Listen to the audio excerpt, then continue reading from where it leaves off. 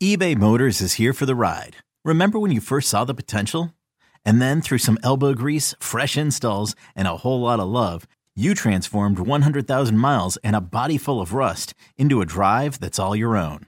Look to your left. Look to your right. It's official. No one's got a ride like this. There's nothing else that sounds like, feels like, or looks like the set of wheels in your garage. With over 122 million parts, you can make sure your number one ride or die stays running smoothly. So there's no limit to how far you can take it. Brake kits, turbochargers, engines, exhaust kits, roof racks, LED headlights, bumpers, whatever your baby needs, eBay Motors has it. And with eBay Guaranteed Fit, it's guaranteed to fit your ride the first time, every time, or your money back. Plus at these prices, well, you're burning rubber, not cash. Keep your ride or die alive at ebaymotors.com. Eligible items only. Exclusions apply. Hiring for your small business? If you're not looking for professionals on LinkedIn, you're looking in the wrong place. That's like looking for your car keys in a fish tank. LinkedIn helps you hire professionals you can't find anywhere else, even those who aren't actively searching for a new job but might be open to the perfect role. In a given month, over 70% of LinkedIn users don't even visit other leading job sites. So start looking in the right place. With LinkedIn, you can hire professionals like a professional. Post your free job on linkedin.com/recommend today. Are you ready, Dr. J? I'm ready, Boomer.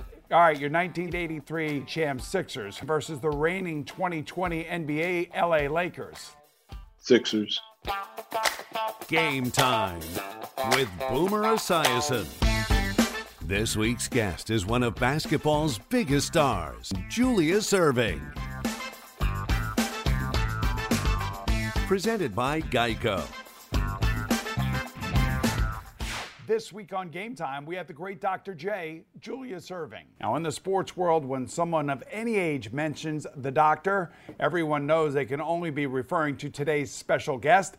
It's my pleasure to welcome Julius Erving, Dr. J, to Game Time. Dr. J, it is great to see you, and I've been looking forward to this interview for quite some time. We both grew up on Long Island, and you are much more of a legend than I am, I can tell you that. And speaking of Long Island, Dr. J, so much buzz about the Brooklyn Nets and their big three, James Harden, Kevin Durant, and of course Kyrie Irving, who spells his name different than you do. Are you paying attention to the... Right, he does. Have you been paying attention to what the Nets have been doing lately? Oh yeah, how can you not notice what they've been doing? Steve Nash seems to have a good grip on, how to blend superstar talent and make it work for the common end, which is to win the game. So I've watched them a few times. I mean, I enjoy watching Philly. I enjoy watching the Nets because they're my former teams.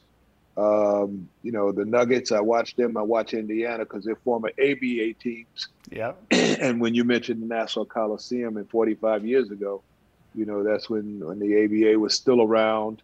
And part of my job and my task is to keep the ABA alive. Yeah, we're going to get to that in a minute. I wanted to ask you about this whole notion of the big three in the NBA these days. Do you like that players are able to try to figure out how to come together and play together, and especially with the way that James Harden left Houston? I didn't feel right about that, but I will say this. Since he's gotten to Brooklyn, he has played amazingly, but I don't like the way that he left Houston. Yeah. It's a business, and it's a business. You put your 14 years in, play with 3 franchises. I played with 3 franchises in 16 years. And it's really rare when one guy can just, stay with one franchise his whole career. As great as Tom Brady's career has been, he's with his second franchise. It might not be his last franchise. Who knows? So I think it is just the nature of the business. I mean, ever since the rights issues were settled in terms of unrestricted free agency, when your contract expires, it's not slavery. So treat it as a business, understand it as that. And it may be disappointing to fans like you and I and others when, you get the game jersey of your favorite guy, and the next season he's playing for another team. And you're like, what am I going to do with this damn jersey now? We should make the players buy us all new jerseys. Now, a lot of fans. They should just give them away, Boomer.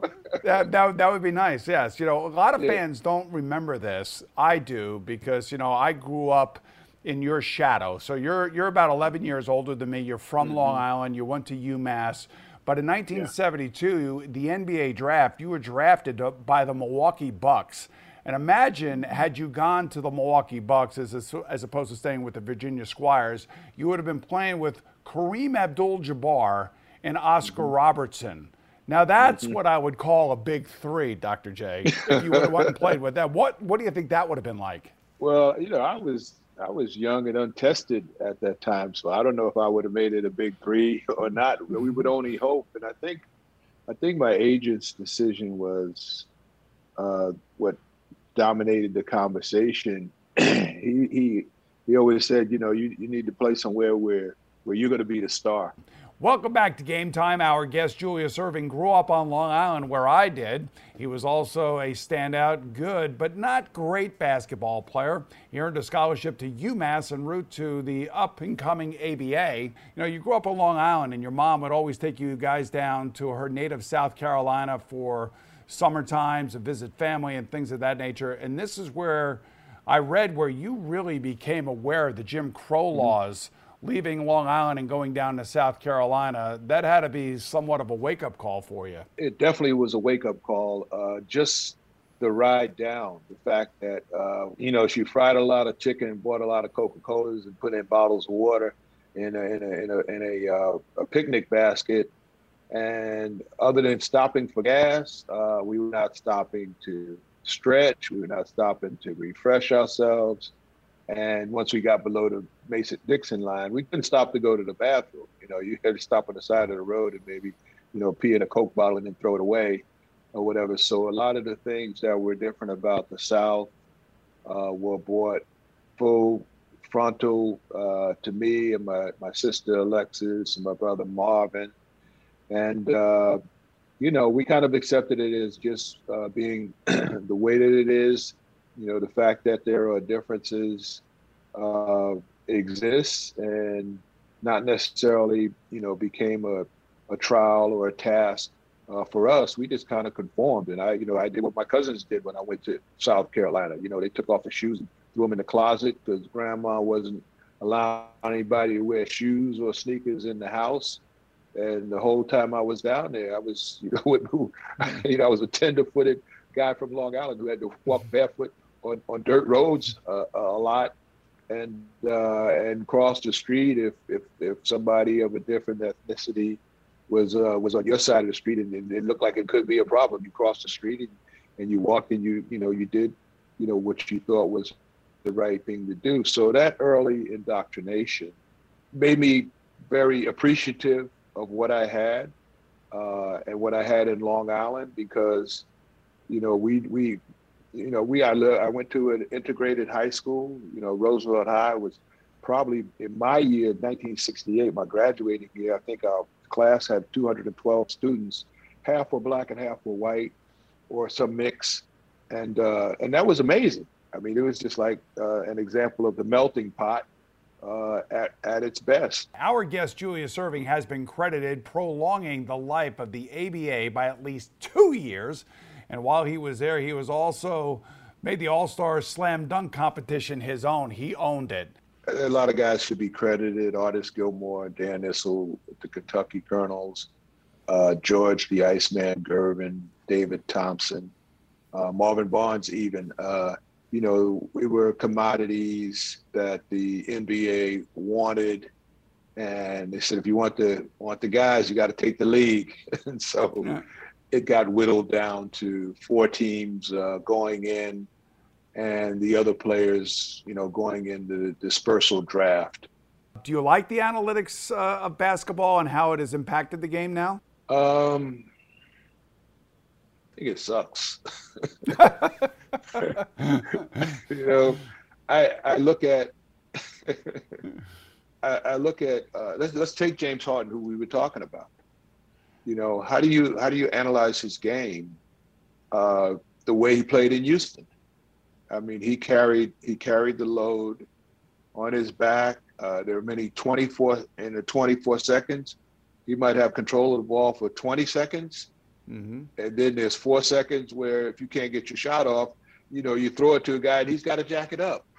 or whatever. So with the guards I played with, Brian Taylor with the Nets, Fatty Taylor with the Squires, and Maurice Cheeks with the Sixers, I wouldn't trade those guys for anything in the world, because they knew they needed to get the ball to their centers and forwards and then let it come back to them if they were going to, take a shot from outside the three-point line or whatever. But they were feeding the guys who could score efficiently, guys who shot 50+% from the field, 80 from the free throw line. This is what's giving your team a best chance of winning on the offensive side. And then everybody had to play defense. So a lot of the analytics, to me, just boiled down to scoring the ball on offense, distributing, playing team basketball, and then stopping the other team on the other end. There was a time where you almost became an Atlanta Hawk, Julius. And there was a whole judgment that went against you. You had to go back to the Virginia Squires. But you played a couple of games with Pistol Pete Maravich. The Pistol was a one-man wrecking crew in himself. His capability, the way he would run, handle the ball, the way he passed the ball. So it was really an honor for me, to befriend him during that time when I went to training camp with the Atlanta Hawks, and then play 2 games. Before they sat us down, they said, "Oh no, you got an illegal player. They had to sit us down." We were scoring like 150 in 2 games. We played Houston twice, and both times we exceeded 150 points in those 2 games, if my memory's correct. And interestingly enough, they said, "Well, you have an ineligible player because if he plays in the NBA right now, he's got to play with Milwaukee." So I ended up going back to play with the Virginia Squires and the ABA, and finished my second season there. And then I was in a trade to the Nets after that, which I played 3 seasons before, the merger of the ABA and the NBA. Yeah, who says you can't come home again? Well, Dr. J did. We'll be back more in a moment with the great Julius Erving. Julius, I've asked you this a couple of times today about, your impact both on the ABA and the NBA, but your abilities in the NBA really started to flourish. And I remember in a finals against Magic Johnson and the Lakers, you had one of the most miraculous plays that was ever made. And Magic Johnson was trying to cover you as you were going through this underhanded, behind the backboard play. And Magic said to this day, it's still the greatest play he's ever witnessed in person.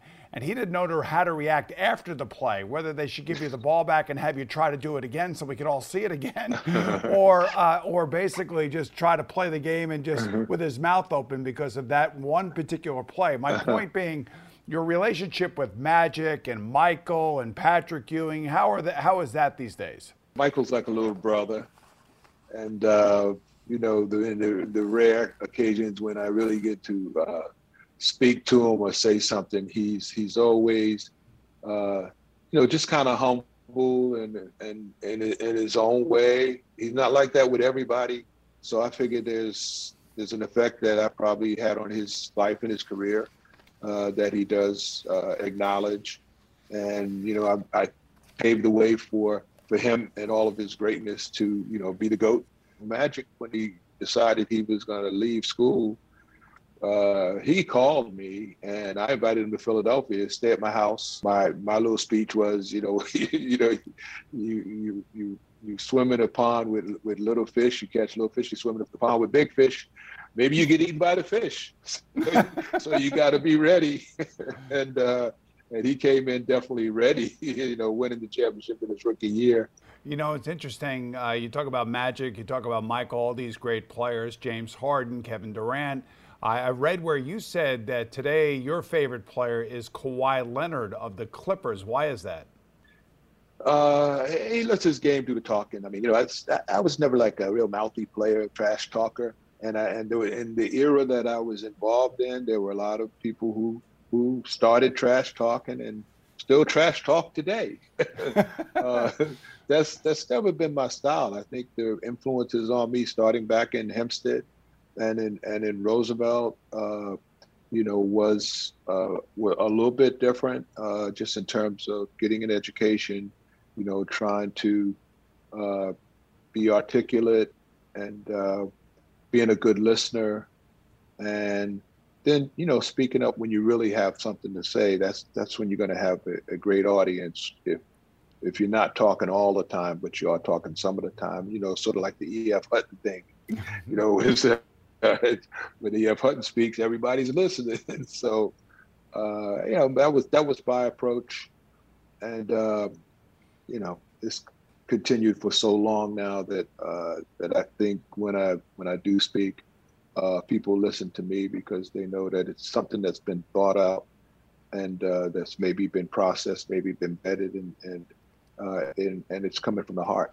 Yeah, it's hence why you like Kawhi Leonard. Never really says much, just goes about his business. He actually plays defense, which is nice to see in today's NBA. Yeah. It's a two-way game. Sometimes when you're so good offensively, people forget about the defense that you play.